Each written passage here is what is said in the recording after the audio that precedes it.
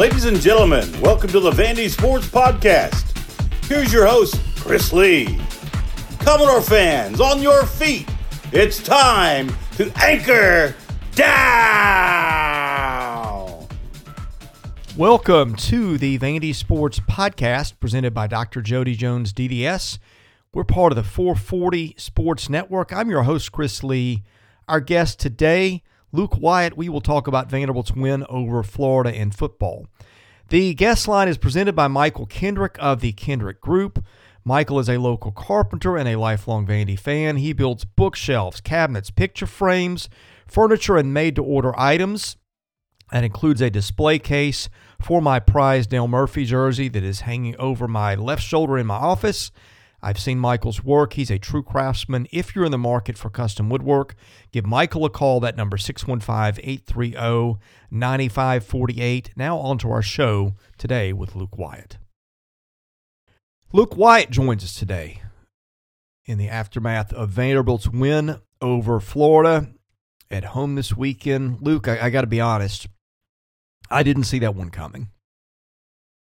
Well, we talked about it, and I basically said the same thing I've been saying. If we get it to a fourth quarter game, we start fast, get a lead on them. They're not necessarily that they're sleepwalking. I don't want to take anything away from our kids. Our kids played great, but I love playing Florida at 11 a.m. on a cold Saturday morning. I love it, and I think it worked out to our advantage again. And when we got to deciding the game, by the time they were ready to play the 100%, it was too late for them. So it was a great day. I'm really, again, happy for the kids and happy for Clark. And not trying to say I told you so, but I just feel like that, Clark's he's got this. He really does. And the future is so bright. I'm wearing my sunglasses right now. I think what shocked me the most, you knew what Florida wanted to do. It's going to be run the ball. Florida did not run the ball effectively all day. Averaged two yards a carry. It averaged 6 coming in. I know that Vanderbilt got thrown on, but to be able to take away what Florida wanted to do, I mean, that and just the big plays, the turnovers, the punt, were really, I thought, the two biggest things in that win.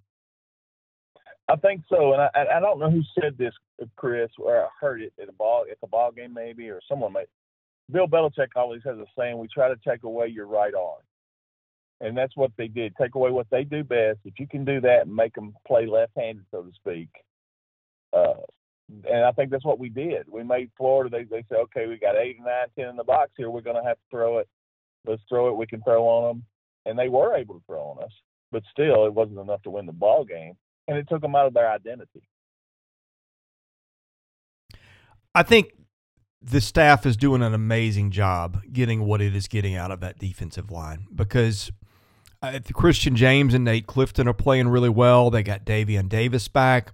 We've talked about what a patchwork it's been on the edge with the injuries, and I think it's safe to say they are getting the most out of that group of guys. They're wringing the most out of the rag, there's no question. And the same thing with the offensive line. 3 starters have been out for a lot. And what Blazek has done, what Coach Black and Javon Hay have done, I mean, it's hard to find any fault with those guys. They're doing a tremendous job with a lot less than the people they're going into battle with right now. I'm glad you mentioned Javon's name. I have a funny story. I don't think he'd kill me for telling this, but I'm in the restroom between the third and fourth quarter, and I walk in, and I'm surprised. You don't expect to see a coach during the game, but I walked in, and I'm just surprised, and he said hello, and the first thing out of my mouth is, "Man, you guys are really playing well." And I did not even have the words out of my mouth, and he looks at me and says, shh. As if I'm going to jinx it by verbalizing it right then and there, but that was kind of funny in hindsight. That is great, yeah. Yeah, the offensive line, too. I think, again, this team has established an identity. The injuries, all those things. It wasn't the prettiest offensive performance, but Vanderbilt, I thought, with Ray Davis, controlled the clock well enough to get it done. Well, I just go back 5 weeks and look where this football team was, and look where their fan base, where our fan base was, and how people felt about it. And I've never gotten down with the 55-0 and 50, whatever the Alabama score was. But these kids, and Clark alluded to it in his post game, this doesn't happen unless they go through that. And it's hard. It's a hard lesson to learn. That, hey, we got to keep working, and if we do, good things will finally happen. And it's hard to keep 18 to 20-year-olds to do that. And that's where you have to give that staff, not just Clark, that whole entire staff, all those assistants, and everyone involved with the program on a daily basis, the trainers, the weight room.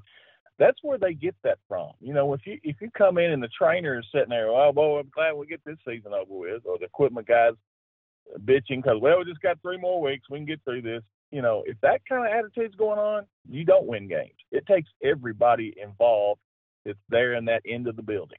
If you don't have it, you got one bad apple in that group. That's why Clark has done a tremendous job of saying we got one message here. Everybody's got to have the same message to these kids when you see them throughout the day. If I'm being honest, when I sat at that South Carolina game in that press conference where they didn't play well, you got the Dan Jackson distraction. I'm just thinking, because I'm thinking at that point, when I'm walking out, I'm just thinking this is the point of the season where they just need to get it over and move on to the off season and hit the reset button. Right, and to be able to turn, there, because seriously, that's the whole thing. It's so easy. I mean, look how easy it was for you to say, let's just get this over with, move to next year. Those kids still saw that there was a lot left to bite off, and boy, have they taken a big bite. They've done a great job with that, and that's not easy. That's not an easy thing to do. It really isn't. No, I just didn't think it could be done at that moment. Yeah. Well, we're sitting here now with a chance to be bowl eligible, and we have the same chance to beat Tennessee as we did Florida. I just can't turn it over. If they had Hooker, it would obviously be a lot more difficult chance. But I think if you put pressure on Joe Milton, he'll make him high and right. He loves to get rid of that football if he sees it coming. I'm not talking about sacking him. I'm talking about getting close to him. If you watch film on him, which I've watched a lot, he wants to get rid of that football. He does not like contact, which is kind of strange for a big old kid like him. But he doesn't like it at all. There's a couple places I want to go next. Sure. And I'm trying to remember what they are. Well, first of all, let's hit on Tennessee for just a minute. What a bizarre weekend for the Vols. I did not see that coming in the South Carolina game. No. If that was going to happen, I would have thought that would have happened at maybe the LSU game. And people don't think about this, but it's so important. You realize that was Tennessee's first road game at night. And really? The crowds are just different at night in the SEC. When I worked at Vandy all those years, when we had a night game, man, they were worked to a fever pitch because they've been getting oiled up all day. We had a lot of games that we played at night that I felt like that we may have lost that were close when I was there.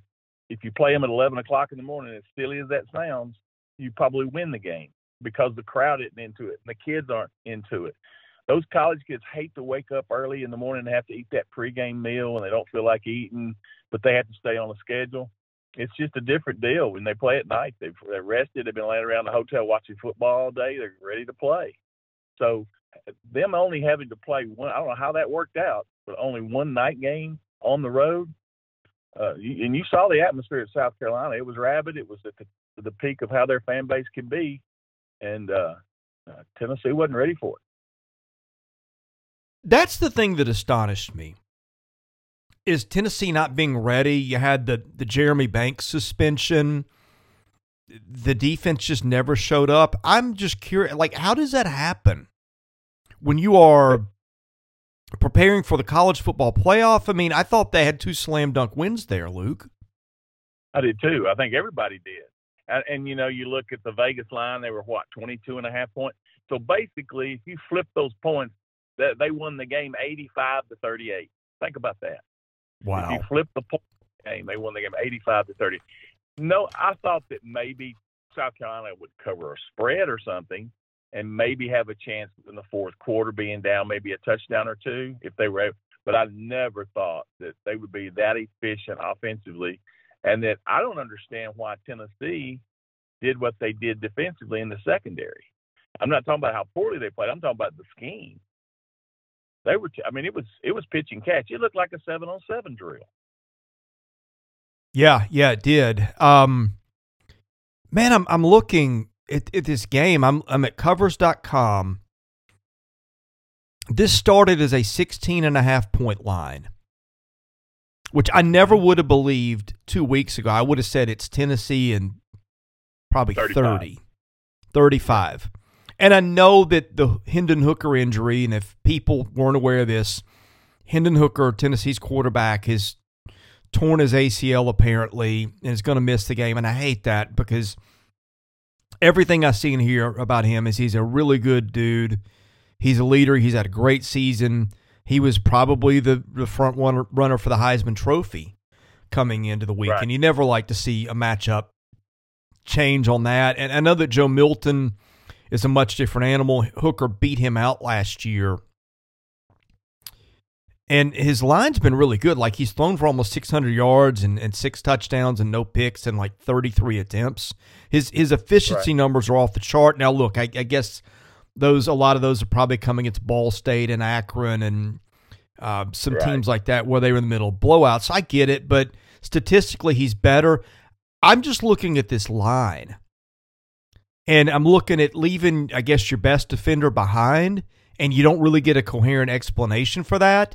Now Tennessee, I'm not going to say Tennessee doesn't have something to play for, because it does, but you just look at how Tennessee didn't show up last week in a game that was probably, every game after you're in that contention is probably the most important game you played as a program in 20 years.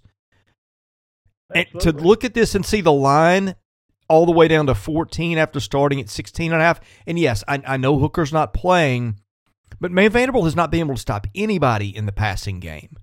What is going on with this? Well, that's the whole thing, I think, and it's what I just mentioned a while ago.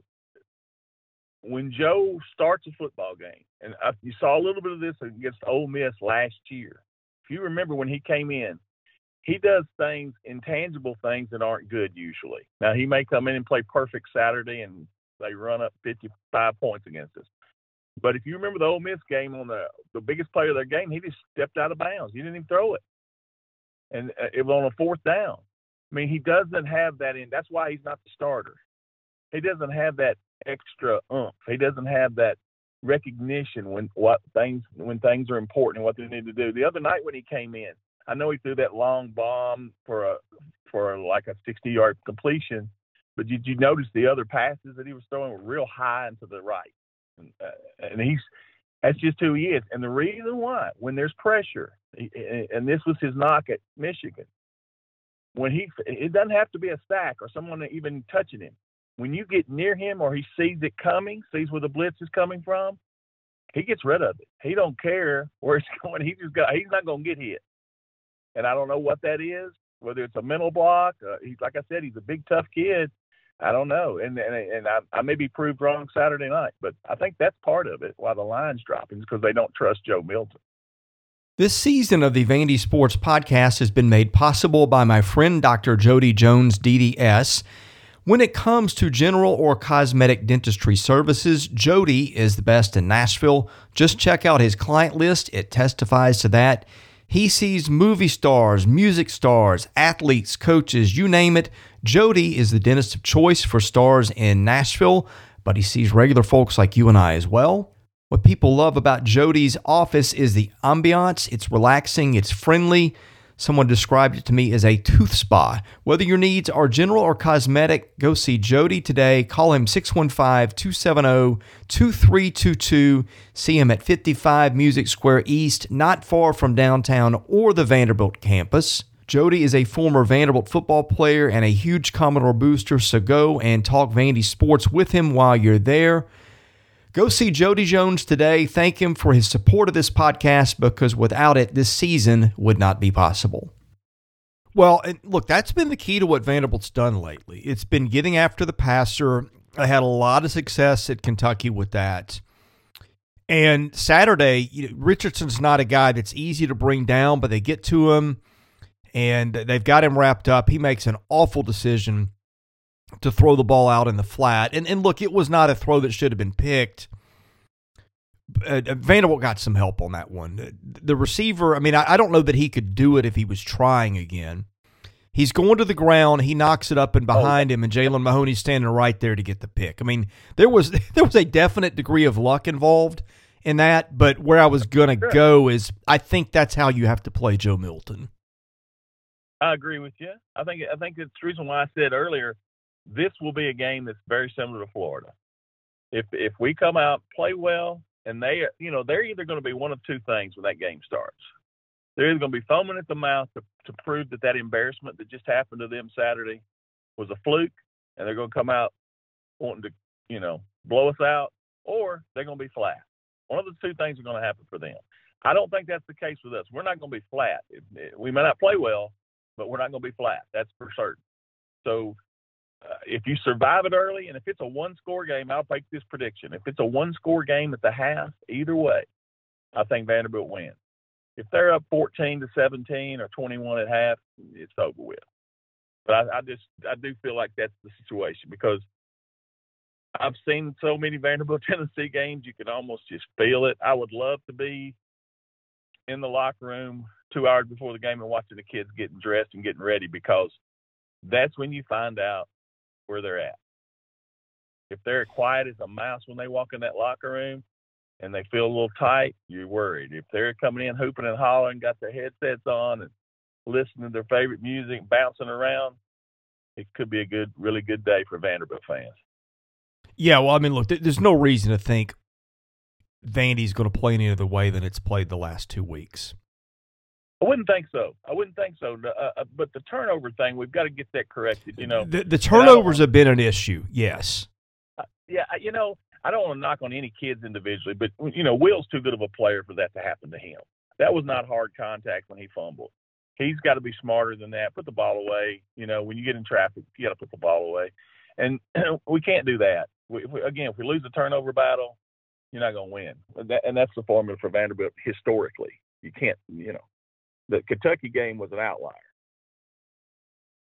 If I were doing a summary of storylines of the year, there's a lot of them developing. I think one of them is just Clarkley having his kids engaged, and in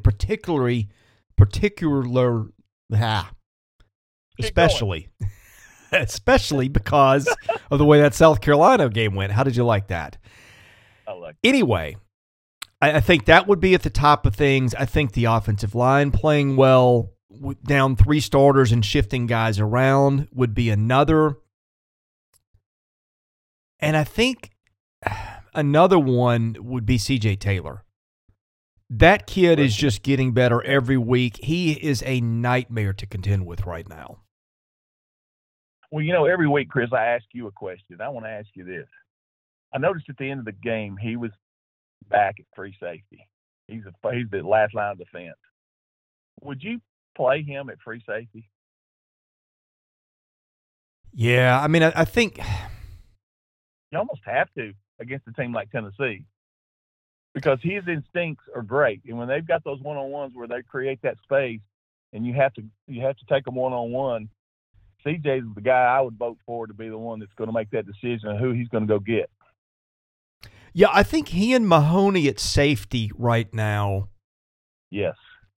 Or who you want. I think DeRicky Wright, if you can use him as more of a linebacker, I think that fits him better.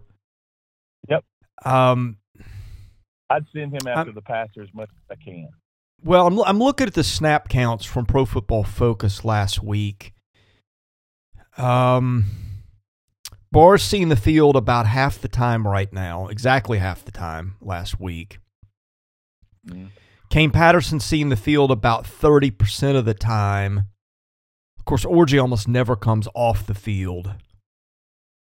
Yeah, I mean, I think that right. I think those are your two safeties. I think it was you that said this. I think really a position switch is probably in order for DeRicky. I don't know if you can play him at that stand-up rush-in kind of position or where you put him, but I'm with you. I think that Taylor and Mahoney at safety are probably their best combination, and Jalen's had a good year too. Jalen's had a very solid career in his time at Vandy. Who would your starting two corners be Saturday? Well, let's see. The targeting rule, Anderson got ejected the first quarter. So he's back. So, yeah. So does he play the whole game in that case? Yes. He was just out. He can play the whole game. Okay. If you get targeted in the second half, you're out for the first half of the next game. You know, they went to Richard, and I'm looking at the Pro Football Focus grade. He played pretty well. I mean, I think you start at this point. You start Richard and Lucian. Okay. The problem. Well, but Richard's been their nickel, though. I think that's the issue is you probably have to start Richard inside, which means I guess Anderson is back, starting on the outside, or Tyson Russell perhaps. I don't know. They've got a hole at one or two of those corners. Well, I would rather those two play corner, and like you said, have Mahoney and Wright as safeties. Their last line of defense. Because listen, if Milton, you mean Mahoney and Taylor? I'm sorry, I didn't mean Wright. I meant Taylor. If Mahoney has a good day, to me, your strategy on defense, because they do a good job when they spread you out. What happens is they've got so much space out there to run those routes, and those receivers are been drilled so well, and they got great hands. They're going to complete passes, and they're going to move the ball. Okay, that's just going to happen. But if you can keep them 20 to 20, let them get 80 yards every time in possession, and hold them to field goals, that's how we can beat them. All right, let's do a thought exercise here. And I'm going to call it. I haven't even thought about doing this ahead of the game or ahead of the podcast. Okay. Starting lineups next year could be a kind of an interesting exercise. Oh wow, be fun. I would presume Capers starts on one edge, and the other, goodness, Agu? I guess. Yeah, well, they're sort of the same position. I don't know if you can bulk one of them up and make them both kind of rush ins. They're that 15, that star position. Yeah. The one I'm wondering about is, well, wait. You know what? You get Nate Clifton back for another year. Yes, you do. So he plays one end. Man, suddenly you've got some depth at the star position, right? Because you've got Diakate and Agu have gotten some time. You get Capers back. I think Owusu's out of eligibility, unless that's a 6-year situation where he takes the red shirt for COVID. Christian James. Let me see if Christian James has got another year. I hate what COVID has done because it just makes it. He can take a red shirt for 2020, so maybe you bring him back. He's a nice piece in the middle. Isha Wataha has been playing pretty much every week. He's going to get better. You get Davion Davis back next year. I mean, this is presuming nobody hits the portal, right? Which is a harder presumption than ever to make. So all of a sudden, you get Bradley Mann, who played some. He would be back. All of a sudden now you have some depth on the defensive line. Maybe you hit someone in the portal that you bring back. That looks, it's not a great defensive line, but it's certainly better than it's been. Here's a question for you. Go ahead. I was just going to say, what you're talking about, what I'm hearing is you're expounding depth. We will now have depth. And that's something that's always a challenge at Vanderbilt. So that's exciting in itself. Here's the one that I'm watching. And this is not based on any information at all, okay? This is just wondering out loud of what the NFL thinks of him. Okay. I don't think Anthony Orgy's going to be like a top 2 or 3 round pick. In fact, he's not going to be. I'm almost sure of that. You could get him back for a 5th year, potentially. Maybe he says, hey, I want to try to turn myself into a 3rd round pick. You've seen crazier things happen there. Kane Patterson, I think, has got another year. And you would think wants to play with his brother another year. Yeah, and his brother, let me tell you, his brother I think is going to be a really good player here. Yeah. I believe I've said this before, but if I had to guess, if Langston Patterson didn't lead them in tackles in fall camp, it probably would have been close. I feel like he was making a lot of plays when he was in there, and of course in fall camp, just about everybody is getting some reps. You got Ethan Barr's got another year. And then in the secondary, I guess, I don't know if Mahoney, let's see. I think Mahoney's got a COVID year. He does. He could take one for 2020 and come back. I think Jalen could make an NFL roster. I don't know if he's going to get drafted, but he could get into camp, and it wouldn't shock me if he made a team. I don't know if he wants to come back and maybe try to get drafted. Taylor certainly is going to be a kid that you probably worry teams are going to come after him in the portal. But if you get him back, he's very serviceable. You should get Jaius Richard back. Lucian, I think Anderson's got another year for sure. I'm not sure about Lucian. Lucian's a 5th-year senior. Okay, so he's. Yeah, he didn't play 2020. So right. I would think he's done. Wright would have eligibility. Look, you've got almost this whole defense coming back. Well, and then there's some freshmen that haven't played for whatever reason. Trudell Berry, I don't know what the story is with him. The Wharton kid, I don't know where he is right now, and then Taco Wright.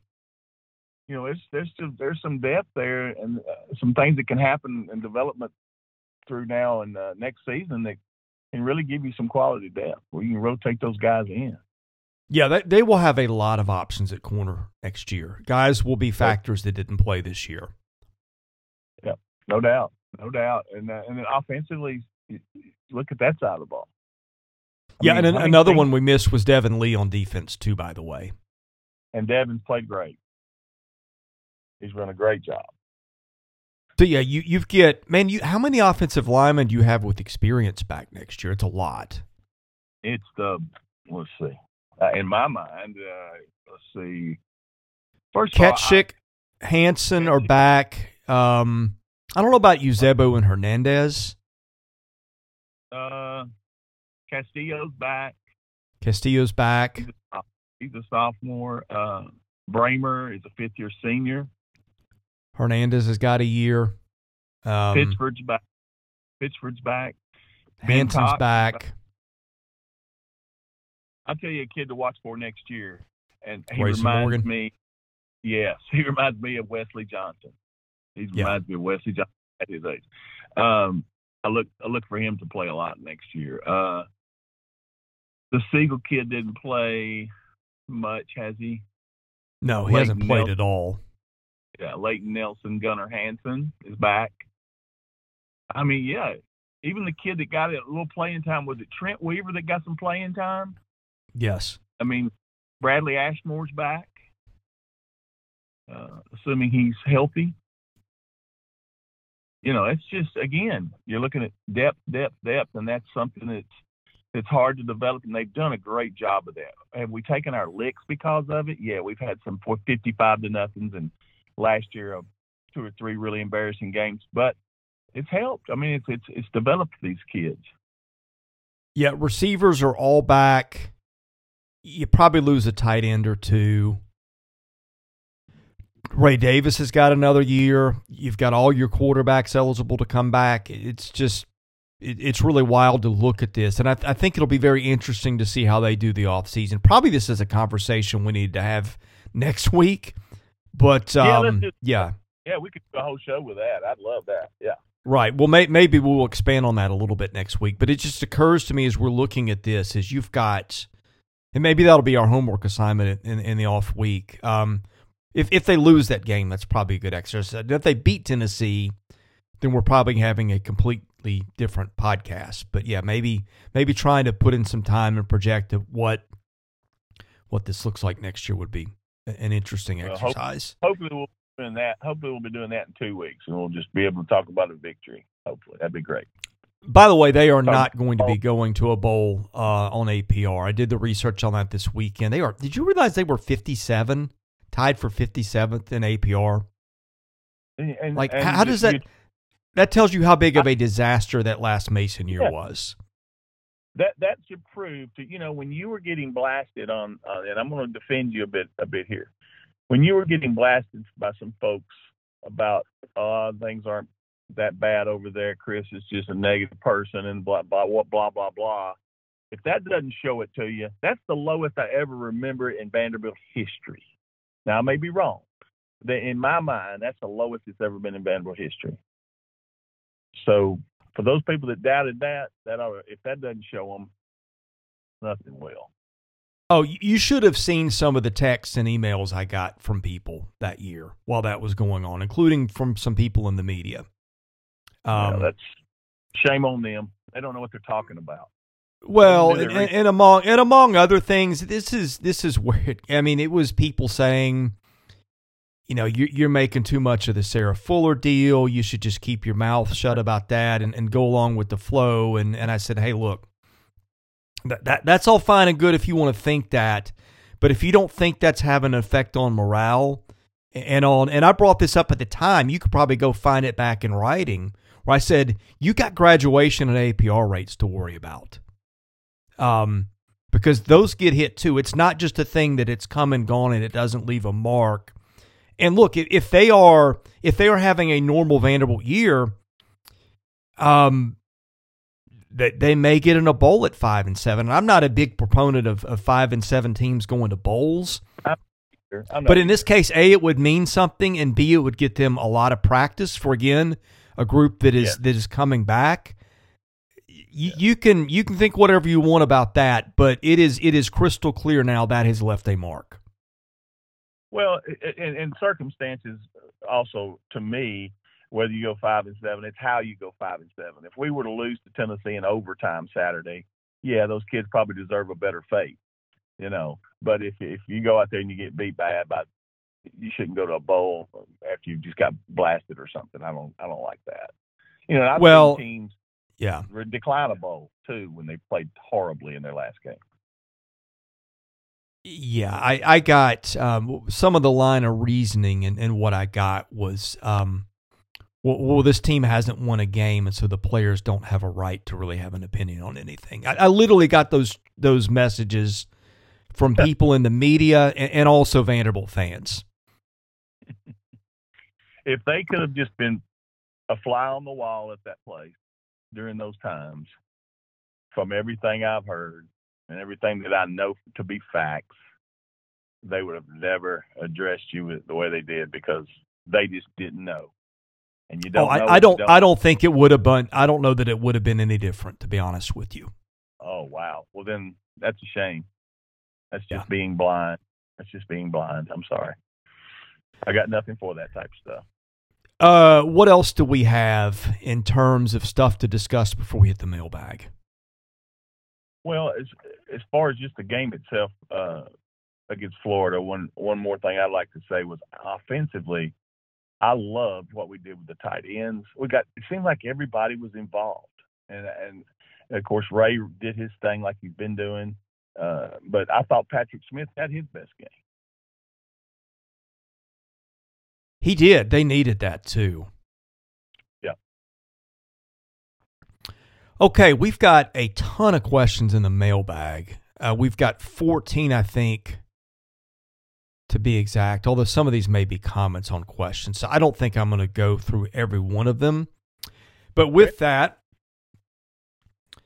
Our mailbag is sponsored by Sutherland and Belk, a family-owned injury law firm. If you or a loved one has been hurt in an accident, give Taylor or Russell a call at 615-846-6200. See what your rights are and if they can help. Okay, let's start here. On a scale of 1 to 10, how much do the recent wins affect the following? This is from Matt, VUMatt23. Who always has really good questions. All right, number one, on a scale from 1 to 10, how much do the recent wins affect the following? First one is player retention from this year's roster. I think that's a 9 or a 10 because if they now have evidence that it can be done, and you can turn it around and you can win there. So if they were thinking, I don't want to keep losing games, then they would be gone. So, or have a better chance to be leaving. I think it's a 9 or a 10. Yeah, I think you're probably right, and we just don't know, but I think your evidence is look how these kids have played. I mean, everything was going against them, and they pulled two out of the fire that nobody thought were possible. And again, Saturday, you've got, I don't know what the crowd was. To me, I'm sitting in the bridge. I thought it was 70%, 60 or 70% Florida fans. So again, these kids do it without having a huge home field advantage much. By the way, what do you think the crowd looks like Saturday? I do think there'll be some Tennessee fans won't come for two reasons. They're just, if they feel like, this is historically, if they feel like there's the chance that Vanderbilt can beat them, a lot of them don't come. When they know that they're going to beat Vanderbilt or they feel like there's not much of a chance, they'll show up in droves and try to do all their stupid checkerboard and all that crap. I think it'll be kind of like it was Florida, a little bit more Tennessee maybe. I think there's probably 12,000 Vanderbilt and 28,000 Tennessee.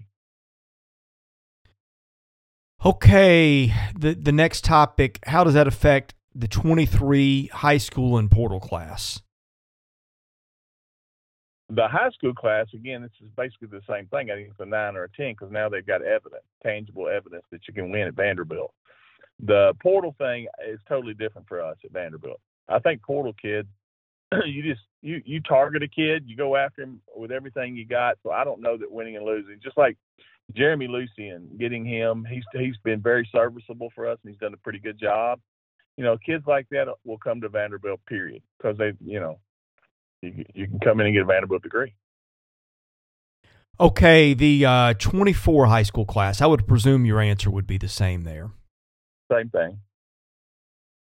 Last one, fan support for next year. Every time you get a win and get a skin on the wall, you may develop some, but it's going to take a long time to win. And unfortunately, our fan base, and I tell people this all the time, to me, our football fan base, on our best day, we can get 15 to 18,000 in there that are Vanderbilt fans, okay? In Memorial Gym, our best day, we can get 10,000. And that's where we're at. It used to not be that way. My wife and I had some guests over at the house last night that are old Vanderbilt fans, been around forever. And they still go. But of their friends, they said 80 to 90% of them are gone. And gone as in gone from the earth, or just gone from the fan base? Gone from coming to the games. They're still Vanderbilt fans, but they just got so beat down by the losing in the last 4 or 5 years, and then all the other options that you have socially. The Predators, the Titans, their dollars. We can't do this, and then. One of the big frustrations, and I hate to be negative on a day like after coming up to Florida, but one of the big problems they have is where they've given money for whatever it be, parking spots in Magoogan for game days where Vanderbilt starts charging them these crazy numbers, and then the spots aren't even used for tailgate, stuff getting their tickets wrong. I've even heard horror stories where someone has a ticket and you come in and your seat's gone. So stuff like that, just not handling the fan base and having that amount of care that you should have. If someone's willing to give you money and become a fan and call you, they can't even get a call back sometimes. Now, I hope that's being corrected. I hope that's part of the ancillary stuff that you won't have to worry about anymore. But that stuff, people get tired of that. Okay, other assignment for next week is how do you handle ticketing and marketing and building the fan base back? That could be a podcast in itself. Right. And I'm not making an excuse for Vanderbilt. I think it's a hard thing. But to me, that's where your athletic director and everybody over there that's getting paid the big bucks, that's where you got to roll up your sleeves and go to work. Okay, VU and Georgia, what have you seen as the biggest keys in the last two SEC victories? To be honest with you, and people are going to think this is silly, there hasn't been a big change. There's not been a magic potion to me. You have to, first of all, if you want to just talk about individuals, you have to give Mike Wright a ton of credit for managing the football games. He's done terrific. I think you have to give the coaches a ton of credit for the plays they're calling, the sets they're calling on defense. But they've had the opportunity to do these type of things in other games against Missouri and Carolina, but they didn't execute because they didn't have the confidence. So a little thing called confidence is the main reason.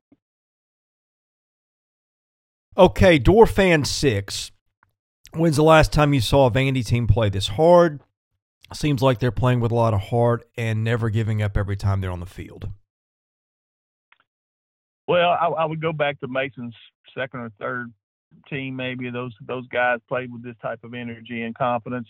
But it's been a while, so I guess that was 2016 maybe. Yeah, that feels about right. Or maybe the 18 Tennessee game. Yeah, well, as for a single game. Yeah, oh, for absolutely. Yeah. Talking about over a season, and where I think 16 was they played well just about every game. Yeah, and 16. Let's see. That ended just like this one. Hopefully, we beat Ole Miss. We were 4-6. I think I'm correct, and then we beat Tennessee. Was going to go to the Sugar Bowl with Josh Dobbs. That was the game where Alvin Kamara stepped out of bounds on fourth down. Instead of going for the first down, he didn't know. He thought it was third down, and he just took it out of bounds. Yeah. So we beat Ole Miss and Tennessee the last two home games.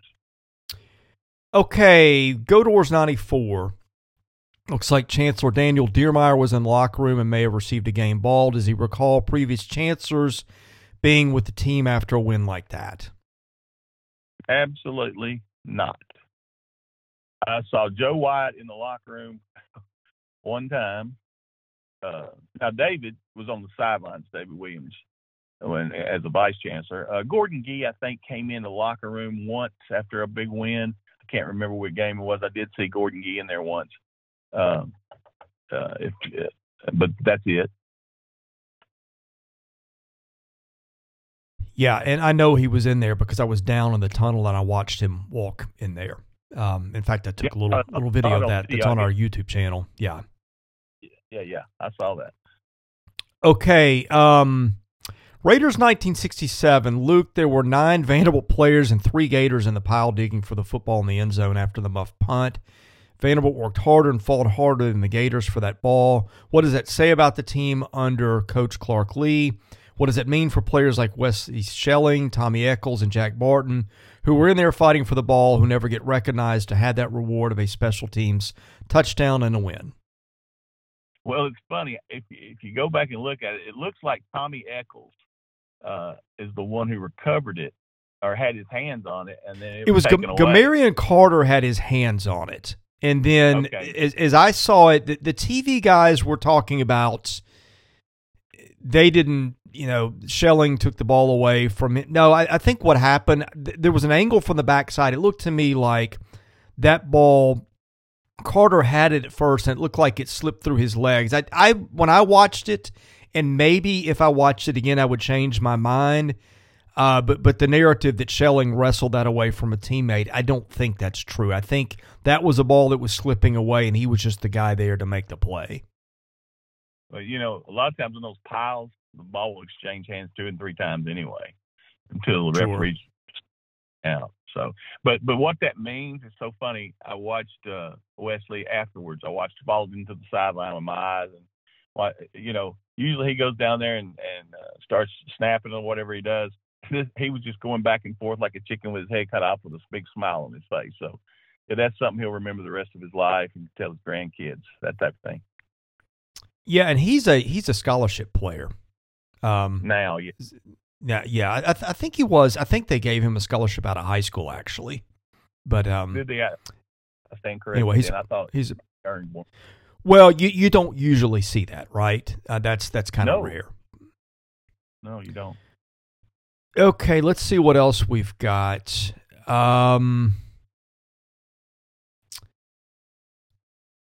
Let's see. We got a lot of comments on the questions, so I'm trying to get to the next question.